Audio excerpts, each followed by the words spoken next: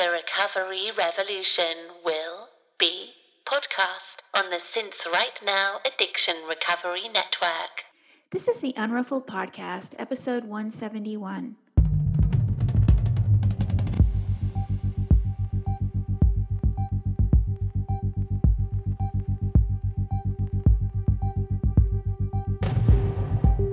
This is a podcast about recovery through creativity.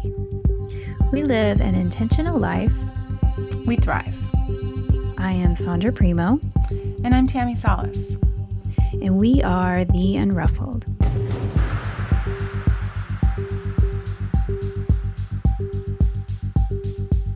Hello, Unruffled listeners. We are popping in at the top of the show to share with you several ways that you can help support the podcast. First, you can become a patron of the show by donating to our Patreon fundraising campaign. Please consider supporting our consistent effort in bringing you weekly content on creativity and recovery, all for less than the price of a latte. For just $1 an episode, you will receive early access to each week's show as our way of saying thank you. If every listener did this, we would be over the moon. The link to our Patreon campaign is www.patreon.com/theunruffledpodcast. And that's not it. You can share our show on social media or with your friends, and you can subscribe to the podcast and give us a rating on iTunes. All of this helps our little show immensely, and we thank you from the bottom of our hearts. Now, on to the show. Hey, Sandra. Good morning. How are you, my friend? I'm feeling a little heavy this week. Yeah. Despite the fact that I celebrated 6 years of sobriety this week, and there was some levity to that day, but Right. just feeling a little heavy this week, you know. It's hard not to. Yeah. The weight of the world and so much unknown. You know, my kids are really,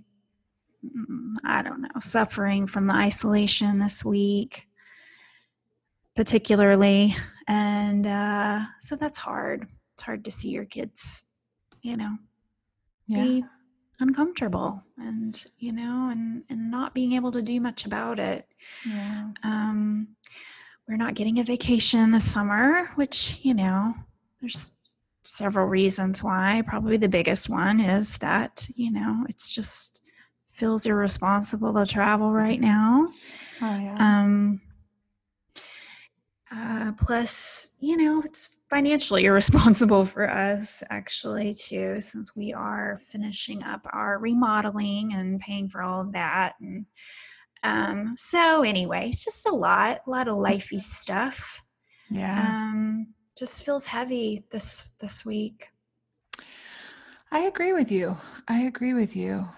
I am in my typical fashion of how I do things, Sandra. Like I can keep it all going for a while and then I'll hit this wall, right? And so I was on a creative, Tiffany Hahn is my creativity and life coach, and she has been for 3 years.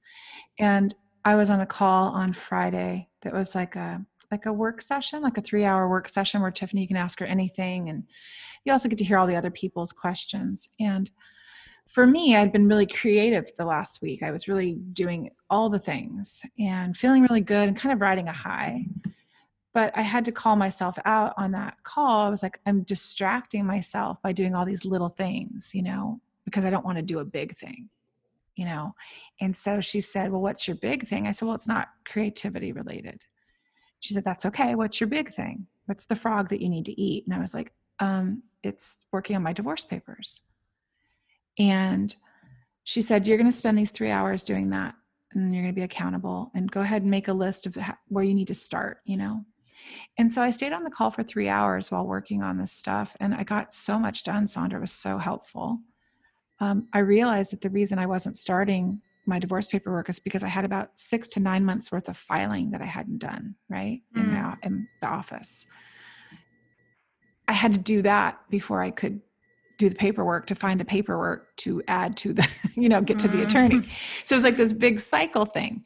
But no, had I mailed out all my orders for my business, had I been painting, had I been cleaning my studio, had I been, teaching the proof of life and making collages. Yeah, I did all that stuff. That was awesome. But I was doing it all as a way to prevent me from doing the thing that needed to be done. And then also what needed to be done was income tax. So none of these things are sexy, right? Divorce paperwork, taxes, not sexy. But as a self-employed person, you have to do the paperwork to do your tax. You just have to do it. And like, I think it was seeing and hearing from the attorney about my future and about the reality set in of me as a working creative. Like, could I really support myself? At this moment, Sandra, no. Oh, I know. I hear you. No. So it is dark and it is hard. And yesterday was a really tough day for me. My throat was closed all day. And I knew that my voice needed to be heard and speak up and talk to Steve, my husband, about some things, bring up things that I don't want to talk about. Right. And it's like, it's all part of the process of recovery. It's all finding my voice, finding my worth, doing all the things. Like I can see it, I can know it. But like you said, sometimes it is just dark. Know that that's not going to make me drink. It's not going to make me make some choices that are going to have huge consequences. I'm just going to sit with it, but it's fucking uncomfortable. Yeah. I get it. I totally get it. Yeah. It's not all roses and sunshine and unicorns. No. And yeah, I can distract myself happily with my creative work. And I'm, very thankful that I have it because that's a clean distraction for me. But, at the same time, yeah, there's a lot to be concerned about right now. Yeah. I mean, the economy is tanking and that means that people don't have extra money to spend on things that we offer. For sure. And so that's a scary prospect. Absolutely a scary prospect. And, I'm thankful to be transparent about that for a minute and because I know we're not alone. Sure. Yeah, it is the part about being transparent and getting on. And just for me to be honest with myself, I grew up in a way that money was this really tricky thing. We should maybe have a money episode sometimes because it's just such a tricky. It's how you're raised, what you see modeled. All of that is part of my money story, and it's why I do all the finances in my household. I control it all, right? And to give up some control, Sandra, even like through a divorce, like I do we're going to be separate, but yet I'm having a hard time with that. But acceptance will come because other things will come with that too. And it won't all be doomsday, but I'm feeling, yeah, like you, I'm just feeling there's a lot and we're not alone. That's for sure. Yeah, I know we're not alone. Well, what can you maybe promote something that you're doing? I was going to say, speaking of, then let's just go ahead and promote. Wait, hold on. I got to tell you something because I was chatting with a friend and I have a lady boss meeting that we meet in sober creatives. They're in the Unruffleds and we meet and they live near me, but we met by Zoom yesterday. And one of the things I brought up is I said, I struggle with promoting myself in a way. Sometimes it feels like too much. Then it feels like I do nothing. We talk about newsletters, just talking about lots of things. And the member of my group, she said, I love the way you and Sandra do it on your podcast. It never feels like a hard sell. She said, it always feels like you guys are just being really super honest and it's genuine. And I want to support you because of that. And that's nice. I loved hearing that. And I said, well, we just do it how we do it. But yeah, this is our way. So we're going to do a little self-promotion here. Yeah, absolutely. I don't find it hard to promote things because these are things that I love and I don't mind promoting things that I am passionate about. But yes, so I can take some clients now for Change Your Story. I'm down to one right now. So I have all the time and space for you. If you want to, work on something, even if it's a creative practice that will help keep you sober, because that's what I did. If I can model that for you, I would love to help you with that. And because it has been, sitting with discomfort, and if you don't know what that word means, it can mean being, sad and anxious and unfulfilled and joyous, even excited, all of those things that make us just feel itchy and uncomfortable. Learning to sit with that has been probably the key, the one biggest lesson that I've learned in maintaining long-term sobriety. And the one thing that helps me do that is my creative practices. And so if you need help with that, I would love to walk you through it. Go to my website, theunruffled.com, and click on the top bar. It'll take you to the sales page for Change Your Story, and you can read more about it and how to sign up.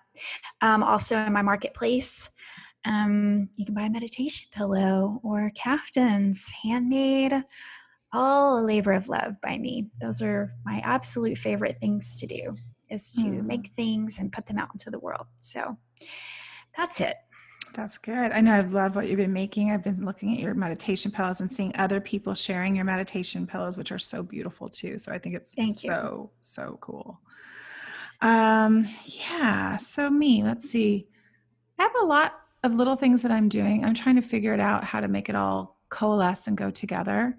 And so I've been taking accountability clients and doing little 1-hour sessions with them, and then offering 3 different options afterwards to work with me for accountability, on a short-term basis, on a little bit long-term basis. And what that looks like is just like gratitude lists, artful gratitude lists, or a painting a day project, things like that. So I'm working on that. People can check that out on my website at tammysalas.com. And I haven't even told you this yet, Sandra, but I have signed up to get some additional training from Jolene Park, because most of my clients are either sober. Well, all of my clients are sober curious, or in Al-Anon. And a lot of the questions I'm getting is how to quit drinking. And I don't have any training for that other than what I've done. So Jolene's going to help me with some packages and do the training and figure out how to have creativity lead it with some backup on the back end. So I'm starting that training with Jolene on Monday. Oh, exciting. Yeah. So we're gonna work with creativity as the lead, and then have some tools for me to help learn how to be a better accountability coach. So that's what I'm doing. So more of that will be revealed later, but that's what's going on, tammysalas.com. And we want to introduce you to our guest today. Yes. I'm so excited. Dawn is lovely. She is one of my Proof of Life students, and she was a guinea pig for me last summer when I was experimenting with live Proof of Life modules at my house. She came out from Sacramento, and she's come to women's circles I've been at that me and Sasha and Natalie led. So it's been nice to be able to know her in real life too. So why don't you tell them a little bit about her? Yeah. So today we have on the podcast Dawn Hoppe, and you spell her last name Hoppe, by the way. Yeah. Dawn is a yoga teacher and jewelry maker living her best life in Sacramento, California with her husband and cat. She's been sober since 2011. She's a new homeowner. She's obsessed with podcasts, crystals, creativity, and personality tests. I can appreciate that. She's an Aquarius, an INFJ, an Enneagram 1. We probably should have talked more about Enneagram stuff. Anyway, right. Lover of fall and moons and trees and twilight. Oh, she was so delightful to talk to. And her business is elevateadornment.com. That's her website. You can find her on Instagram at elevate.adornment. Same on Facebook. And she has offered our listeners, our community, because she's so grateful for the people that have been supporting her small business, a discount code for 20% off, a one-time 20% off. You can order as much as you like, though, in that order. And the discount code on her website would be Unruffled Gratitude. So we hope that you love Dawn as much as we do, and enjoy the show. Enjoy. Welcome to the show, Dawn. Hi. Good morning, Dawn. Good morning. I'm so happy to have you here. I'm so happy to be here. We keep intersecting. Yes, we do. Wonderful ways. I love it. I love it. Tell our listeners where we're chatting with you from. Where you're at. Sacramento, California. Have you always lived in Sacramento, Dawn?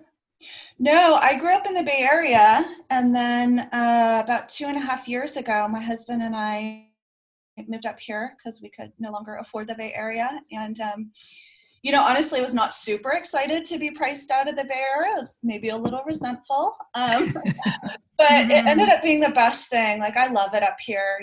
There's lots of trees, and we were, able to afford a home after a couple years of living in an apartment. And great people, good yoga studio. I mean, normally good yoga studios when they're not closed down due to COVID. But yeah, we got a cat. Good little life up here. What's your cat's name? Well, I mean, technically her name is Fiona, but somehow she's become Boopsy. I don't know how that happened, but yeah. Everything I know about Sacramento, I learned from the movie Lady Bird. Yes. Have you heard that before? That was part of I had a friend who had moved up to Sacramento like a year before, and she was hardcore trying to get us to move up here. And so she took us to, there's a movie theater up here, the Tower Theater, sort of old-timey kind of place, and took us to see Lady Bird and pointed out all the different things in the movie. So yeah. Aww. So it was a fantastic movie. So that's a high praise. Yes. Yeah. It made me fall in love with it too. And I've only been to Sacramento a couple of times. The first time was in 5th grade on a field trip to go to our state capital. And I've told this story a little bit on the podcast, but for those of you who are new, I was on this plane, and I had a band in 5th grade where I was going to perform and be Pat Benatar. Oh, sweet. Yeah, and the boys in my quote-unquote band, I was going to lip sync, by the way, but the boys took pictures of the tour guide's butt. She was wearing like white dittos, and they got suspended. That's my little story of me never getting to be Pat Benatar. It was all because of the Sacramento field trip. Heartbreak. So, Dawn, how we normally start the show is not with stories about me in 5th grade. We make it about you. And so we're going to ask you to share with our listeners a little bit of like how you came to the decision to quit drinking, or what your journey was like, so that they can listen to that and get to know you better. So will you share that with us? Of course. Yeah. So my sobriety date is December 6th, 2011. And I was thinking about this earlier, and it was apparent before I even drank that it was likely going to be a problem. My family has a history of alcohol abuse, and I knew that there was a genetic component to that, or at least that was my understanding at the time. So I felt like I was predisposed to it, and I could also, I had what I called at the time an addictive personality. I was just obsessive about things, whether it was reading or jigsaw puzzles or candy. Like, there was a lot of areas in my life that there seemed to be no off switch. And so when I started drinking at 18, I had every intention of being very careful with it. And, but once that first drink was in me, all those good intentions went right out the window. And I think for me, in the beginning, drinking was a real relief. I had always been a very shy, self-conscious, kind of insecure person, socially anxious. And so when I had a couple drinks in me, all of a sudden I could be that outgoing social butterfly kind of person that I had always wanted to be. And, and so that's kind of what drew me in the beginning, was sort of that social aspect of it. And I mean, I like the physical sensations, but a lot of it was just like that mental, sort of self-abusive mental chatter that I had constantly going, just kind of left when I was drinking. And so, I mean, it was social for a while, but pretty quickly it escalated. And, you know, I was in my late teens, early 20s, and it was easy enough for me to convince myself that it was normal because kind of everybody around me was also, you know, experimenting and drinking to excess and overshooting the mark from time to time and doing stupid shit here and there, you know. So it was easy enough for me to convince myself that that's what I was doing too, even though I think deep down inside I knew that mine had a little bit of a different flavor to it. And so it wasn't before too long that it escalated, and I couldn't really trust my behavior around other people. So I began to isolate more and more. And I was still sort of like holding it together on the outside. Like I was in college at this time, so still going to school, still getting decent grades. I was still going to work, paying the bills, that kind of thing. You know, but the people closest to me had begun to worry about me and had begun to have conversations with me. And I was, you know, always open to that and you know, apologetic, and they had a point, you know. And were you having consequences, Dawn? I'm sorry to interrupt. Were you having consequences that's why people were having conversations with you? I mean, they had to do a lot of caretaking of, you know, that kind of thing. Yeah, so like peers, like friends, or yeah. Okay, gotcha. And they were always very, I've got some lovely people in my life, and they were always like very loving about it, and just worried about me. And I would always promise to cut back, you know, I'll try to cut back. And I really meant it, but I couldn't seem to manage it. And I suppose the first like real consequence was my best friend and roommate at the time gave me an ultimatum of, because she had heard those promises, I'll cut back for a while. And so she finally sort of gave me the ultimatum of, you either quit entirely or you find someplace new to live. So I found someplace new to live. Right. There's a solution. Yeah, I moved back in with Mom. Mm-hmm. Much to her chagrin. And I've done that several times, moved back in with Mom. Yeah. But and it was a couple of months of that, and she knew, you know, my mom knew what I was up to. And I was finally like transferring from junior college to real college. So, I mean, it was time for me to like address the issue. And so a couple months into that, I did start going to AA. And so I went to my first meeting, and it was a smoking meeting. And there was a bunch of really old people. And I have no idea what they said. I could not relate to any of it. I thought for sure I was in the wrong place. But a gal did buy me a big book, and I took that home and I read it cover to cover, and I related to a lot of it. And so I found a different meeting, and so I started going to meetings then. How old were you at this point, Dawn? I was 24, I think. Just for frame of reference, and how old are you now, just so I can kind of gauge it? 41. Okay, all right. So I started going to AA, and I had no intention of getting a sponsor or doing the steps or even staying sober. Like my goal at that point was, I just want to break the cycle of daily drinking. You just wanted to drink better. Like, is this going to teach me how to drink better? Exactly. Yeah. I mean, I knew that wasn't the point of the program, but that's what I was going to do. I was just going to try out for a couple months and then go out and drink like a normal person. Right. You can guess how that went. Oh yeah. I'm afraid we know how that goes. Yeah. But it's an option that, worth exploring, right?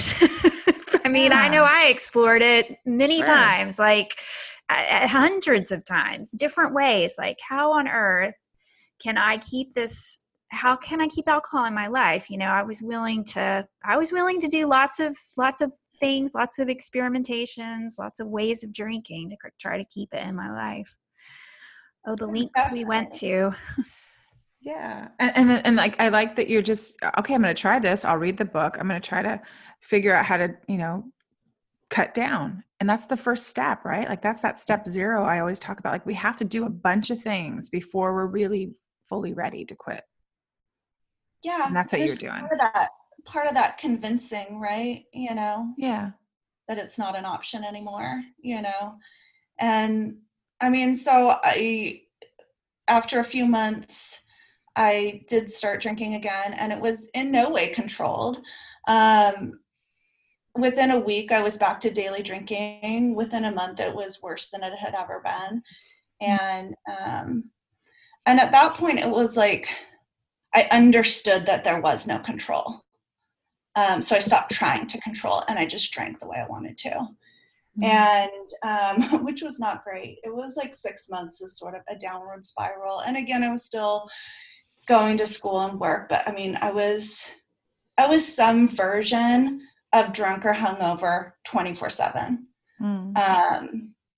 And I got a DUI, and that should have been a wake-up call, and it wasn't. And I mean, the final bottom, after driving drunk again, my mom found me passed out in a wrecked car in her driveway with an empty bottle of whiskey on the floor. And, I vaguely remember her hauling me into the house. And the next day, like, she and my dad, who were divorced and like never on the same page about anything really, sat me down and they're like, what are we going to do with you? Like, this is a problem. This is not the functional alcoholism that my family knows and loves. Something different. So it, and I mean, this was not my last bottom, but it was like the lowest point for me. Was like, I mean, I was watching the news and reading the papers to try to figure out if I had hit someone, if there was a hit and run, if I had killed someone. Frightening. To see my parents so like worried and defeated, over my behavior. It was pretty bad. So I went back to AA and I did what I was told, and I got a sponsor and I did the steps, and it was good. It was good. I also met a guy in AA, fresh out of rehab. So we got together. Because that sounded like a good idea. Okay, hold on. Yeah, let's pause. Let's just hover here for just a second. So what age is this now that is this your last time? 26-ish.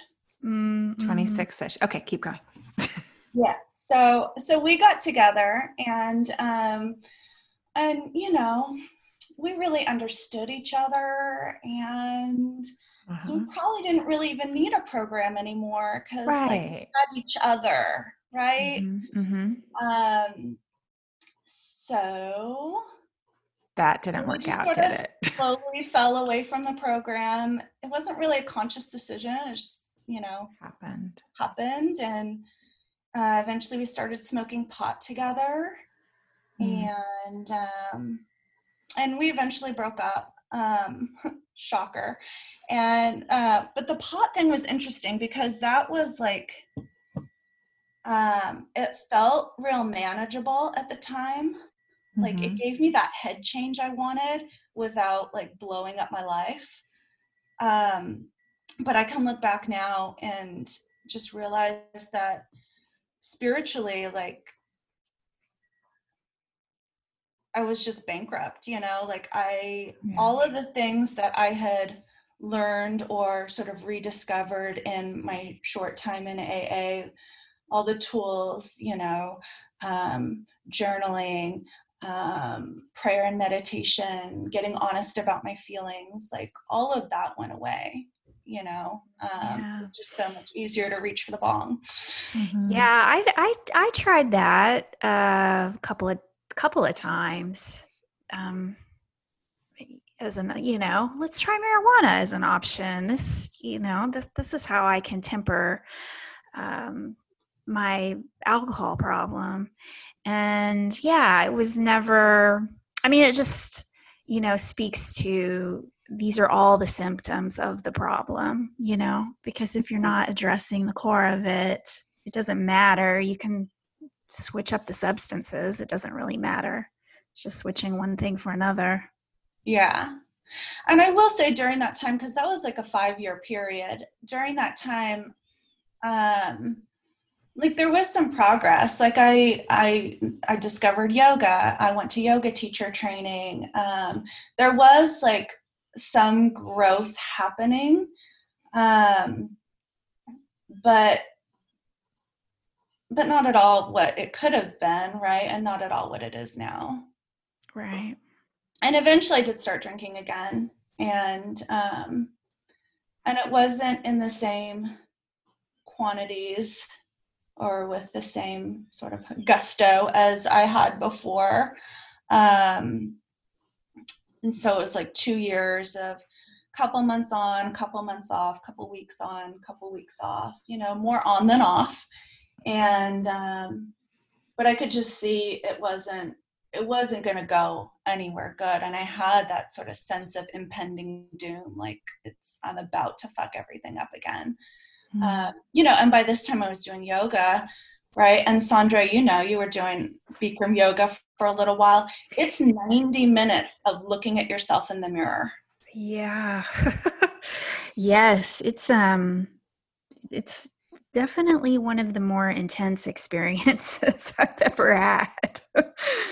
Yeah, just 90 minutes of looking at yourself in the mirror, while every pore of your body is activated. Right.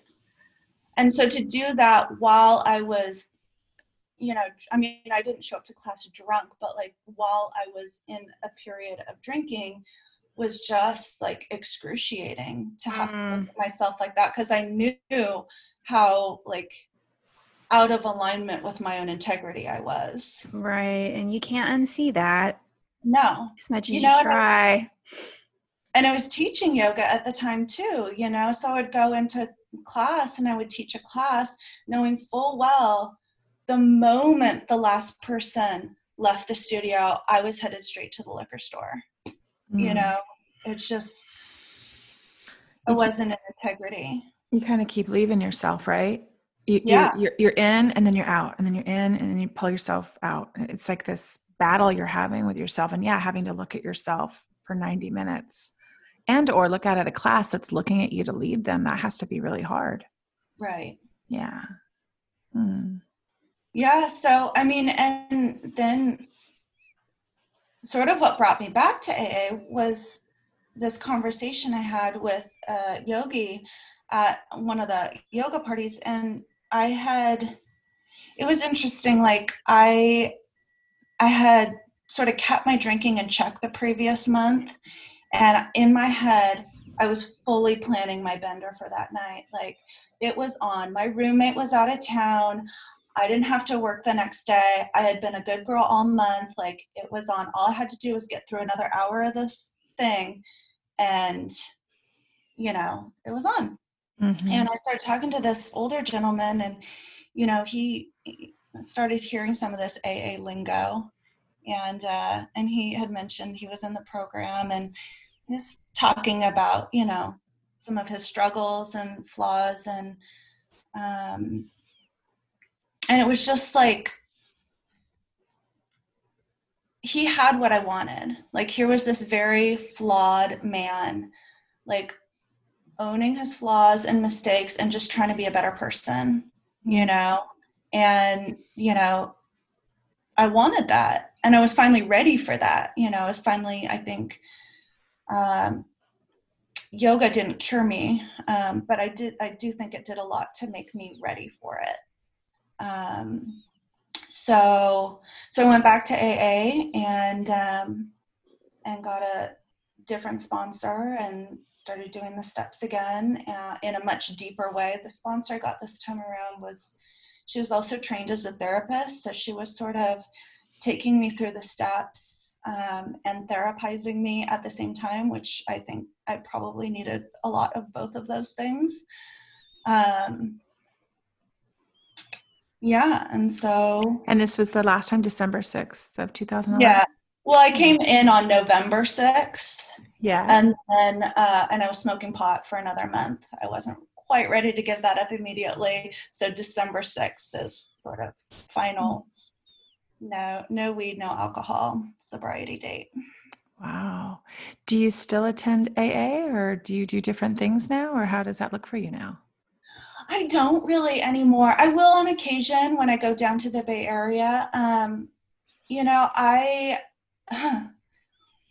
I did meet another guy in AA. You did? Okay, I'm very interested to hear this. I'm married to him now, so this time it's going a lot better. Okay, I want to hear this. Yes, let's go.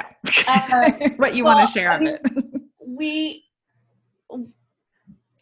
got together pretty early in my sobriety. I mean, I think I was 4 or 5 months in, which is not recommended, and it could have gone very badly, but luckily my husband turned out to be a really just wonderful, sweet, supportive man. So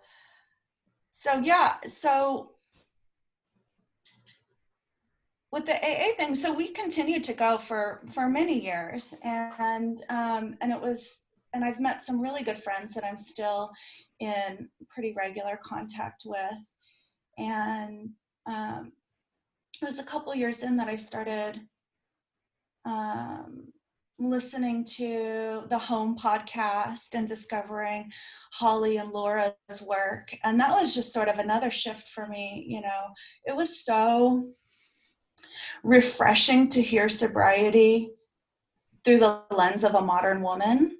Yeah. Mm-hmm. Like in the language and lexicon of a modern woman, rather than, you know, some white guys from the 1930s. You know, I just really appreciated like the language that they put to it. And in some ways they were talking about similar things, and, you know, some of the ideas were quite different, which I also really appreciated. You know, I think a couple of my takeaways from that, like, I think the idea that it affects women and men in different ways because we're socialized differently was really huge for me. I think that sometimes the tough love focus on humility, Eradicating ego. Ego, your diseases doing push-ups in the parking lot, kind of fear tactics of AA. It actually served me well in the beginning, like that fear of going back out, like, served me well for a while, but it just didn't feel sustainable after a while. Like I wanted to build a life I didn't want to escape from, you know, build a life I love that I want to be in. Absolutely. Yeah, it can, and I think it's so healthy too, because we're going to grow and evolve, you know. And I was just in a meeting this morning, and it was, you know, I was trying to remember what it was like, because we have so many newcomers right now in our meetings, and I want to make sure that my shares could benefit, you know, if I feel called to share. I didn't share today, but it conjured up a memory for me of what it was like to walk in there brand new, and to hear some of these sayings or you know, the little what is it? Not cliches, but the phrases that they say. And it was important for me in the beginning to kind of keep it simple and have some things to hang on to. But what came up for me today was like, there was a woman that was very, I hung on her every word because she was a little bit outrageous. And she was saying things that I just wished I could say, you know, and she didn't believe in God. And I was just, in the beginning, I was just kind of transfixed with her. And then one time I was keeping all these notes for months. And then after the meeting one time, she came up to me and she said, so you're new, and I'm going to tell you who you should probably talk to and who you shouldn't. And I'm going to tell you who works a good program and who doesn't. And my immediate thought was, I don't think you work a very good program. But I was just kind of sitting there kind of shocked. And then I thought, there's people in the rooms that teach me, how I want to do that. And there's people in the room who teach me how I don't want to do my own recovery. And both of them are valuable. And both of them are my teachers. Yeah, and, for sure. And both of them remind me to put my judgment in check and stay curious and all of those things. But I think as time goes on, you start creating the life that, you don't want to escape from, like you said. And it was, for listeners who don't know what we're talking about, the Home podcast was just kind of like this outrageous format, right? Two women, one who was going through the steps at the time and one who wasn't, Holly Whitaker and Laura McCowan. And it was like, every Wednesday, I think it came out, if I'm remembering correctly. And I was just waiting for it to release so that I could hear, yes, modern women talking about recovery. Yeah, it was groundbreaking, and so grateful for them to bring us all together. Yeah, because we were all in a secret Facebook group for that podcast, right? Dawn, were you in their secret Facebook group? I was not. No, I wasn't in the Facebook group. I was just listening to the podcast. Yeah. Okay. Yeah. Yeah. It was pretty revolutionary, right? Like that was kind of a fun, I know there was other podcasts, sobriety podcasts out there, but for them, it was shocking the things they were talking about and how open they were. Oh, absolutely. And the idea of recovering out loud, was also a big sort of shift for me, sort of coming up in AA with the focus on anonymity and all of that. The idea of like recovering out loud felt that you could do it and you wouldn't turn into a vapor or whatever if you don't. Well, I think in the beginning I never wanted to say anything. I never really wanted to come out because I wasn't sure if it would stick. Right, same. Because I agree. I have made proclamations many times in my life and never honored my commitments that I had made to myself, much less to anyone else. And so I was a little shy about that too in the beginning, just because I had let myself down so many times. But it's so beautiful to see another woman in recovery recovering out loud. That's kind of how it all started, was Laura and Holly on Instagram for me. And I think it's very when you're investigating, when you're in that step 0 phase, when you're looking to other women and you kind of want what they have, but you don't know how exactly they got it. I was just gobbling it up, right? That's how I found Sandra. I was listening to Sense Right Now podcast and listening to her interview, and so much of it resonated with me, of her recovery and how she came to it. And I felt like at the time, like I want to hang out with her. I want to know her better. I like what she has. I like how she's talking about it, because she doesn't sound like she's full of shame and regret and just has the smallest, meekest voice. Like, oh, please forgive me for being such a bad woman. Like it wasn't any of that I was feeling. Those were all my feelings. And seeing women be empowered by their sobriety, that's what I wanted. I still want that. Want that. Yeah. And that's one of the things I took away from Holly and Laura and their conversations, was that this wasn't like being sober wasn't this disastrous consequence because I couldn't handle my shit. It could be a proud choice. Yeah.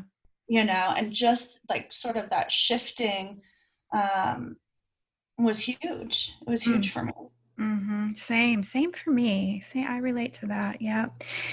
When I shifted from, I don't get to, fill in the blank, to, I don't have to, that changed everything for me. It felt, empowering, and you're right. It felt like a choice. Yeah. Well, Dawn, so around this time, you've married your love that you met in the meeting. You're sober. You have found some women that you like listening to. What also happened for you? Is this when you started your biz, or when did you start your business? Can you Yeah. let So us know about that? Because I know your creativity is something that I want what you have. It's beautiful. I love how you do what you do. And I think that everything you touch just has this beautiful touch that is all you. It's all, it's done by you. Even when I see things before I know it's you, I know it's you.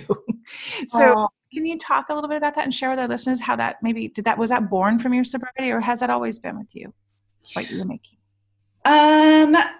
a little of both. So I did go to art school. That's what I finally did end up studying in college, was art. And in college, I was doing mostly ceramics.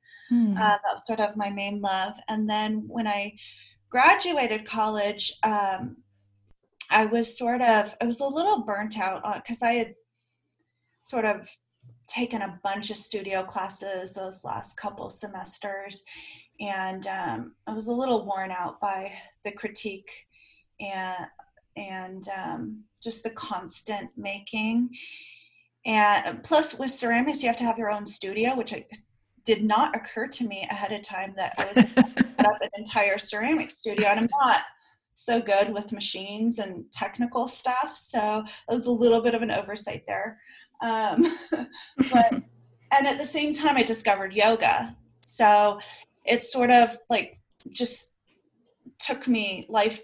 I felt like life just kind of took me in the yoga direction, and I just kind of left creativity behind, and I would find ways of um, decorating the apartment, or, working on posters for, the yoga studio or whatever. But really wasn't doing anything substantial for many years. And just kind of, I think mentally kind of tucked it away, like, oh, that's not for me anymore. And then a couple years into sobriety, I took a workshop with Sasha Corrales, and, Aw. and Bex Urban at Love Store Yoga in San Francisco. And so I had made jewelry for myself for years, but I had never been very I used mostly repurposed materials.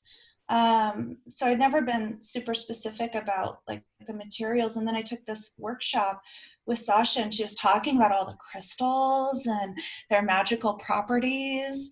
And I think I approached that with the same mentality that I approach most things, a little woo, like very open to it, but also needing a little bit of evidence for it. So I made my bracelet and I was wearing it every day. And like within a week, things started shifting. Like it was the weirdest thing. Like I had conversations with family members that I had just sort of, we had never had conversations at that level. And I just felt like sort of this inner shift of like, I just gave less fucks, I just kind of wanted to go do what I wanted to do and not worry so much about it. Like tend to be a little bit on the highly anxious side. And some of that just seemed to like go away, or not go away. It was still there, but I could move through it. It wasn't paralyzing. Yeah. So when you made a mala bracelet with Sasha, right? I made a mala bracelet with Sasha. Yeah. Things shifted. I was a total believer in the crystals. And so then at one of the yoga studios I teach at, they do a maker's fair every year. And I had started that like a couple years ago. So I was the organizer of that, and I was the Maker's Fair was coming up, and I was a little bit on the fence about whether or not I was going to participate that year. But I was like, oh, maybe I'll just make some crystal bracelets for this little Maker's Fair. It was really like not at all like a business idea. It was just a hobby and something that I wanted to share with my fellow yogis. So I think I remember just witnessing your first foray into that. Yeah. Just on Instagram. Yeah. Yeah. So that was the end of 2017. And so I did this Maker's Fair, and Now, the Makers Fair is very fun. It's a beautiful community event. Normally, we do not tend to sell a whole lot of stuff. It's more of a sharing experience. Well, I sold a shit ton of bracelets. I got invited to like 3 other events. Some guy offered to help me build a website. It just happened so quickly and organically. And before I could think too much about it, all of a sudden I was in the magic bracelet business. Isn't that amazing? I mean, that's like the best case scenario, isn't it? Because It really it's just the validation you need. Like, okay, well, I started before I was ready. I didn't really have a plan, but I guess I'll keep going. That's exactly what happened to me in my garment making business that I'm still doing. Same thing. Yeah, it was just like, well, I got a bunch of orders and this was just kind of went on a whim, but best case scenario. So validating. Absolutely. And I had been looking for something, I love teaching yoga, but I was living in the Bay Area at the time. I was teaching so much yoga to try to make ends meet living in the Bay Area that I was just like burnt out. And I was like, I need, something else. And part of that something else was moving to a more affordable area, but part of that something else, and I needed like this creative outlet. For years I had sort of pushed that away and said, okay, it's good enough to decorate the apartment. It's good enough to come up with a cute outfit. Like that's enough. That was all the space, all the room I was giving for my creativity, right? And it wasn't until I started making that I look back and I was like, that was not enough. Right. Well, you were doing the best you could, right? Like, Yeah. that is a creative act. I love when we talk about that, how we dress, how our home is. Like, it's all this creative act. But it felt for me when I quit drinking, like I want this hole filled more. I need to make more. I want to create other things and I want to connect with people and I want the circle to widen. I was living so small before. And then now that it kind of radiates out, I love it. I love it. And so just like what Sandra, I think said earlier, it's like, this is happening for you, not to you. So this right.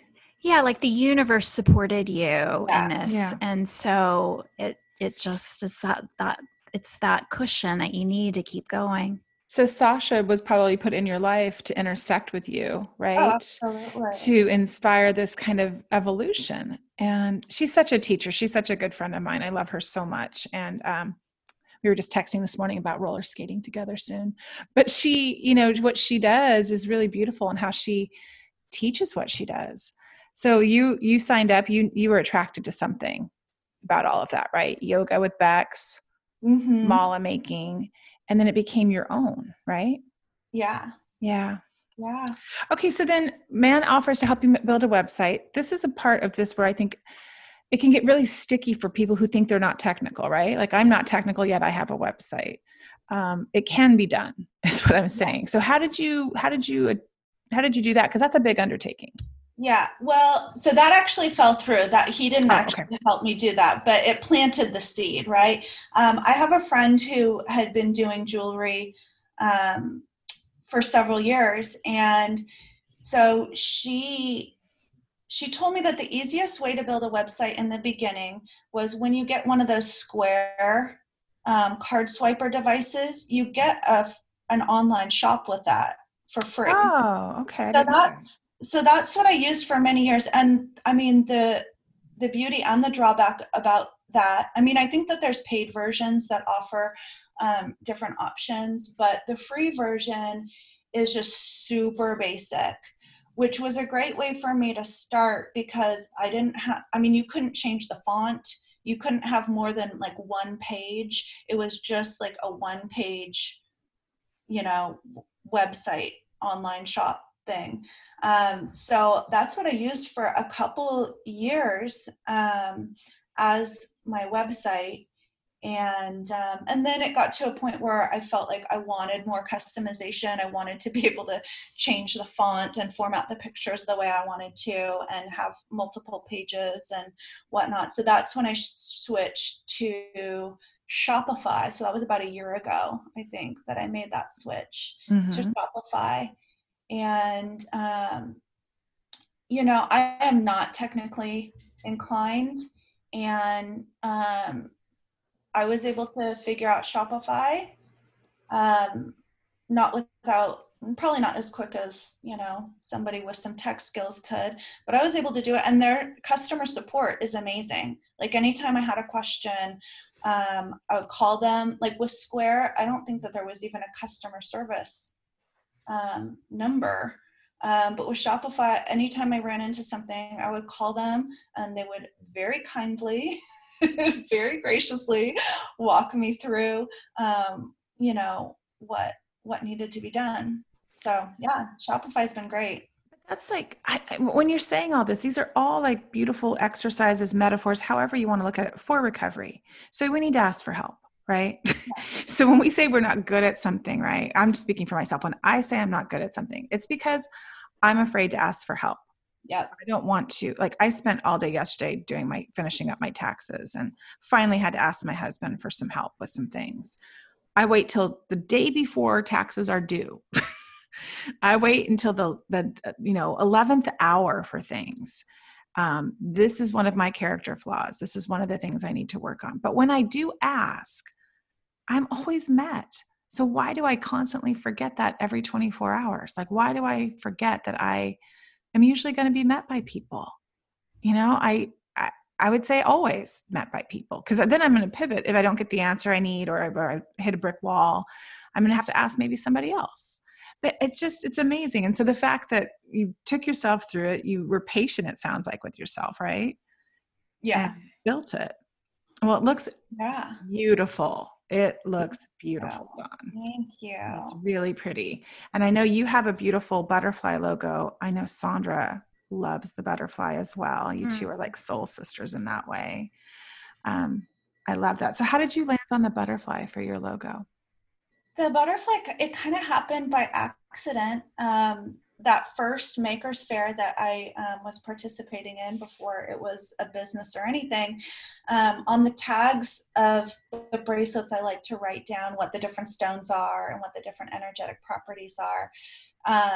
So I'd write those down. And then on the flip side, I had these butterfly stamps from Michael's. And it just looked cute on my little cardstock tags. And then at that fair, everybody commented, "Ooh, I love these butterfly tags. I love these butterfly tags." And so when I actually decided to have, make a business and have a logo made and whatnot, like I knew I wanted to keep the butterfly. And that's sort of where Elevate came in too, is I wanted a word that sort of embodied like the magic of crystals and sort of that whole thing, but also somehow tied into the butterfly, right? Mm-hmm. And so that's sort of what I landed on. And, but now, so I thought that the butterfly was kind of just by chance because I had that Michael stamp, but now I look back at pictures of things and like this butterfly has been following me all along. Like I made this piece in college where there's this like antique butterfly brooch, right? I look at this, picture of me when I was a kid. I've got this t-shirt with this big bold butterfly on it. It's been following me. Isn't that interesting when you discover those things? Yeah, you can line them all up. Well, I made a note earlier when you were talking about you needed to drink in order to be a social butterfly. Yeah. And how that's transformed, because the butterfly is this transformation symbol as well, right? And that you've transformed from maybe thinking that you had to be that into the beautiful butterfly that you are. It doesn't have to be, you don't have to fuel yourself with booze to do it. Right. Yeah. Oh, I love that, Dawn. Let's see. I have more questions for you. You have a home studio, right? So you're making all of these things in your home studio. You have your new home. What is the name of your home? I forgot what you named your home. Bernadette. That's right. That's right. Because you're a new homeowner, right? Yes. So I mean, being a yoga teacher, and even before I was a yoga teacher, I was in sort of restaurant and retail. So not making the big bucks, we'll put it that way. And right. The area where home prices are so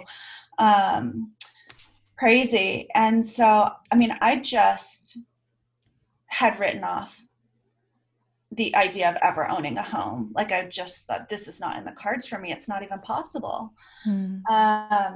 So once I figured, and so much so that I had convinced myself I didn't want it, like, I can't have it, so I don't even want it. Oh, it sounds like too much work, too much of a headache. I don't even want that. And once I did some soul searching and realized, oh, actually, I really do want that. Like, I was moving from apartment to apartment, getting priced out, having to move back in with mom.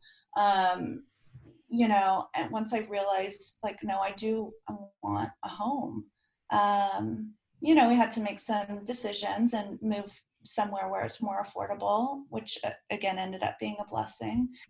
And, save up some money, and now we have a home here in Sacramento. And it happened so sort of quickly and organically. Like, once we had done, my husband and I had a lot of conversations, and he wasn't ready. And so once he sort of became ready, the very next, my real estate agent is also a yoga teacher. So she, the very next day after he and I had this conversation, she just randomly showed up at yoga. She sent us some listings. Like, in less than a week, we had purchased a home. Like, we had seen 3 houses. We liked the third one. We put an offer. It was accepted. It was like done right away. And like, I mean, I just sat on the curb outside of this house, it's like everything I wanted. Like, there's trees everywhere in this little neighborhood. It's so green, and the house is just, it's a cute little, house in a sweet neighborhood with these vintage lampposts. And I sat on the curb, like, crying, like, I cannot believe, like, I'm gonna live here. So it's amazing. And part of it is having the art studio. I've like, when I started my business, I was still in the Bay Area living at my mom's house. And so my brother's old bedroom was, I was like doing all this beadwork hunched over on his little twin bed. And then when we moved up to Sacramento, we got an apartment. So it was like just sort of a desk area in our dining room. And now I have like an actual room to do artwork in, like a whole room for it. It feels so decadent, right?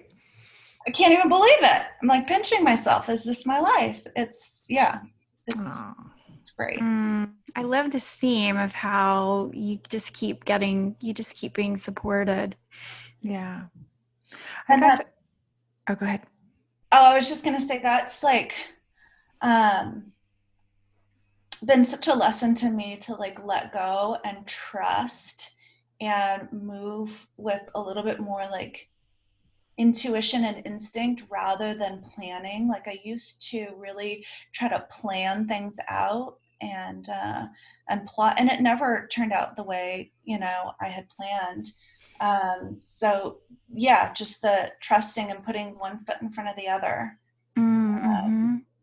Yeah. Well, you came to my house last summer, Dawn, and it was so beautiful to watch you work too, to witness all the women at my table that were working, and making, and just seeing like your intention with things. When I read your Instagram posts and or read your website and look at what you make, like there's this beautiful, you're very drawn to neutrals, which I have been a little bit more drawn to neutrals lately, which has normally not been my thing, but I'm seeing like this really the beauty in it. And so I'm very attracted when I look at your feed or when I look at the colors that you pick.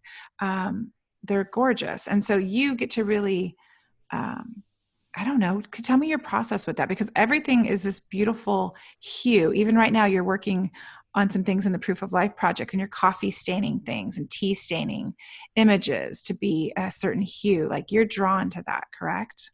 Yeah, absolutely. And I don't know, like, I really love different aesthetics, but like, that's the one that feels most like genuine to me, is sort of those earthy, neutral kind of colors. And that's what I like to wear. That's sort of what I like to be surrounded with. in my home. So it's happened rather organically. And also it's part of a self-imposed limitation too, because like I work with crystals, and do you know how many crystals there are out there? There's a lot of crystals out there, and you cannot have them all. No, I cannot afford them all. So I have to have some kind of limitations, right? You know, so, and I mean, limitations is very freeing for me in a way to try to keep things in a certain color palette, to try to keep things in the same format. I mean, I think that's why I stumbled through creativity for a little while, is that, like blank canvas, even the proof of life, Tammy, sometimes trying to figure out collage and stuff like that feels a little intimidating to me. That's why like the stringing beads is so meditative for me, because it's just like you put beads on a string in a different format, right? And there's so much you can do with that creatively, but there's like a baseline format to that. Does that make sense? Yeah. I would call that having an artistic style, though. You know, like it takes a while, I think, as an artist to develop a style, and then once you do, it's kind of like, you know, it is kind of like your stamp. It is your blueprint. It is your color story sometimes, or, you know, I think that happens after some practice. Yeah. I like that perspective, Sandra, because I can be really hard on myself, thinking I want it to be perfect, thinking it needs to be a certain way. I like your words right now. Like that's an artistic style, rather than it being that, oh, Tammy's just back in her trying to be perfect phase again. You know what I mean? Sometimes I go quickly to that story because it's way easier, and I identify with that, and I've been told that. So I like that, to just really allow room for your artistic style and the limitations that you're looking at. That you just made that sound so positive, Dawn. Your self-imposed limitations. That's like you decided, right? You decided, and it's a choice. It's not like it's something. I don't know. I just like that whole phrase. Well, and sometimes there's a lot more freedom in limitations. You know, because having none can feel just too overwhelming. It's that like decision fatigue. Right, exactly. Right? Absolutely. They're already made for you if you've like already decided, okay, this is the color palette I'm working, or this is the right. And oh, I like that. You guys, that's very helpful to me. Thank you very much. I'm working on a project, and that's very helpful what you two have just shared. Thank you. Well, and I think Sandra's your point about like allowing it to develop, like there are, what I've discovered, no shortcuts, you know, like it just takes time. It just takes time and process to develop. And I think I was not willing to go through that process for a while. You just have to become, right? We're becoming. And when we do fight it, when we do resist it, it's going to take longer. But maybe that's what it needs to do, you know, and to accept that whole surrendering, the concept of surrendering. I like the concept. Sucks sometimes getting there. Oh, yeah. Well, I mean, and, you know, to be a creative in that painful place of where you've got this beautiful vision and your execution is not there. I mean, that's an uncomfortable place to be. Yeah. And that stopped me for many years. I would pick something up, I would try it. It would not immediately be perfect, because I'm a perfectionist. I'm a 1 on the Enneagram. Like it's gotta be just so. And it wasn't, you know, and I was not sort of mentally resilient or emotionally resilient enough to sort of deal with that discomfort for a while. Yeah, that reminds me, and I've mentioned this quote before from Ira Glass. It goes around the internets every once in a while, but it's about taste, you know, and it's a story for beginners that he shared one time. It's like we, you know, as artists or potential creatives, we have, you know, this certain taste level, but we're beginners. And, it takes some time and a lot of trial and error, lots of failing to get there. But it takes some time to actually meet your own taste level. And, that just speaks to like putting in the time and the hours and being patient. Yeah. Really, there's no magic formula to it. I welcome that. I welcome that now in sobriety. I feel like I'm a little calmer. Understanding how I work a little bit more is helpful to slow down, be open, and take the journey. And I love what Dawn. I feel like I've watched your journey, and that's what I think is so great about social media and getting to look at these little squares and seeing how people have evolved and changed and grown their business. I got to see you in action last winter at in Santa Rosa, and to see your booth and to introduce my friends to you, and it was awesome. Yes, so that lovely. was so good. I know, I miss that. And you were just out by me last weekend. How did the market go in light of what's going on with COVID, and how was my God, it was amazing. I was a little bit hesitant. I wasn't quite sure. I went in with high hopes and low expectations. But it was good. There was a good turnout. Everybody was super respectful and wearing their masks and using their hand sanitizer before and after touching anything. And it wasn't crowded, but there was a good turnout, and people were in the mood to shop. So yeah, it was really good. I'm going to be up there in a couple weeks too. Okay. I'll be back in Sebastopol. Yeah. Well, Dawn, there's probably so much more that we could talk to you about, but I want to make sure, to honor your time and also our listeners so that they don't listen to 3-hour podcasts, so we could keep doing this. But is there anything that we missed or anything that you want to share? Like we definitely want you to share how people can find you. And then we're going to do our 3 things. Yeah, so you can find me. I'm on Instagram. I was Elevate Magic Jewelry, but I changed it recently. So I'm on Instagram at elevate.adornment. And my website is elevateadornment.com. And those are the places I hang out. And you're going to give a discount code to our listeners. Is that correct? Yes. So first of all, I just wanted to say thank you to this Unruffled community, because seriously, they've been so supportive of my business. I've gotten so many orders from fellow Unruffleds. Sometimes I recognize the name from like the Facebook group. Sometimes they don't even say anything. And then months later, I see their name in the Facebook group. I was like, oh, that's an Unruffled. Such a supportive community, right? It is. This community has super shown up for me, and supported my little business. And I'm so grateful, I'm so grateful for that. So yeah, so I have a discount code. It's Unruffled Gratitude, and you get 20% off of your order. So it's good for one order per person, but for as many items as you want in that one order. Wow. Oh, nice. That's a screaming deal. That's amazing. Oh, thank you, Dawn. Our listeners will be grateful for that as well.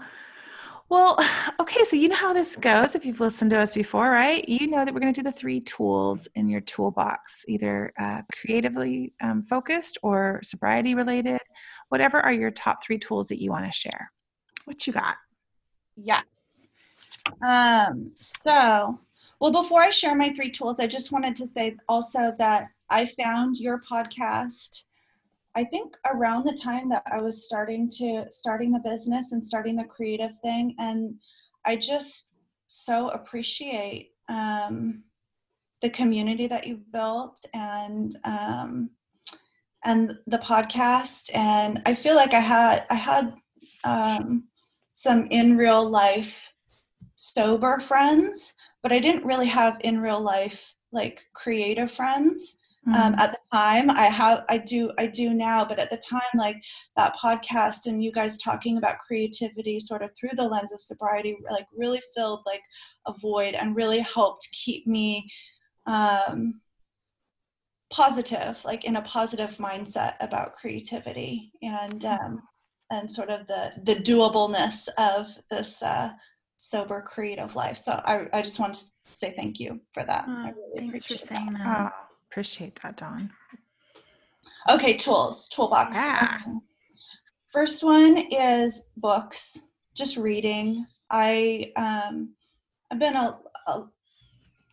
I was an avid reader as a kid. I mean, I could just spend hours in books, and that, of course, all went away during drinking, and I've sort of in my sobriety um, rediscovered that love of reading, and it's part of my morning routine that I just I read for at least 20 minutes, usually longer, and do my 10-minute meditation. But that reading, and I did read a lot right now of sort of self-development and those kinds of books, and it's just introduced me to so many other tools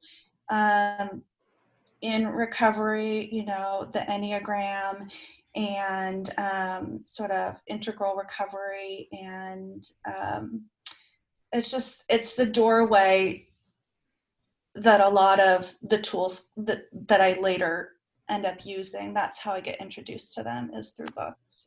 I love that. And so that's, yeah. And the second thing is writing. When I think of like this single biggest tool in recovery, I mean, aside from community, but like writing, actually putting pen to paper and writing things down has been huge. I mean, I've been a journaler for a while, not every day, but like when I'm going through something tough, when I'm unsure about my feelings, writing things down. It's like I don't even know what I'm feeling until I write it down. It's just such a good process for me. And like the fourth step was huge for me, like actually writing things down. And my sponsor had me do it very long form. So it was a lot of writing and writing and writing and writing. And I just needed that to like really get stuff out of my head and start to make sense of everything. And it continues to be a tool to help me figure out my feelings, and also a little bit of, self-expression too, and that's one of the things in the business that has been interesting, sort of, I'll start off writing an Instagram caption. I think it's going to be 2 sentences, and all of a sudden Instagram is cutting me off because, like, come on, paragraph 8. So I love it. That's a great tool. Yeah, writing has been huge for me. And then the last one is repetition, specifically as it relates to creativity. Like the repetition of stringing beads is so relaxing to me and so meditative to me. And it's again having a format, having a container for that creativity, and repetition is huge for me, because sometimes when things get too like blank canvasy, I find it to be intimidating. But it's through repeating these small acts that I can really tap into that sort of flow state of creativity. So stringing beads, and lately I've been stitching a bit too, Sandra. Stitch your feelings. I love your stitching work. It's beautiful. Yeah, I've been stitching my anti-racist work, and so just that too, that repetition of stitching, I just find so soothing. I relate. Oh, Dawn, thank you so much for chatting with us and sharing so much of your story. I am grateful to get to know you better. Same here. Yeah. Oh, well, thanks. And keep on what you're doing. And I just got a beautiful bracelet from you, and I sent you my other one to get restrung. Thank you very much. It's in the mail. Oh, perfect. I meant to try to get you that message before you sent me the other one, but that's great. I love that wrap, how it wraps around 3 times. What is that? Oh, yeah. I have a that wrap. I got a wrap too. I love it. Yeah. What is that one called, Dawn, that I ordered? The wrap. That one's that sandalwood and lotus wrap. Actually, I'm out of that one right now. Okay. Well, I'm out of that one. I'm trying. One of my goals this year is to not order new supplies. I'm trying to only use what I already have. So you got the last one of those. Oh, I feel so lucky. Well, I am so lucky. Thank you for letting me adorn. Adornment is part of my morning routine. And I know we didn't get to fully get into adornment. I wanted to chat with you about that, but it is, it's very important. And I love that one of your pieces is on my wrist. You and Sasha decorate my left wrist. So I do appreciate that from both of you. You're both with me. Thank you, Dawn, so much. Thank you. Thank you, guys. It was great talking to you. Loved it. Bye, guys. Bye, Sandra. Bye. The Unruffled podcast was created and produced by Sandra Primo and Tammy Salas. Our show is edited and mixed by Steve Hecht. Original music composed and performed by Caitlin Schumacher. Original artwork created by Tammy with the help of graphic designers Chris Aguirre and Amy Lanier. Thanks for listening.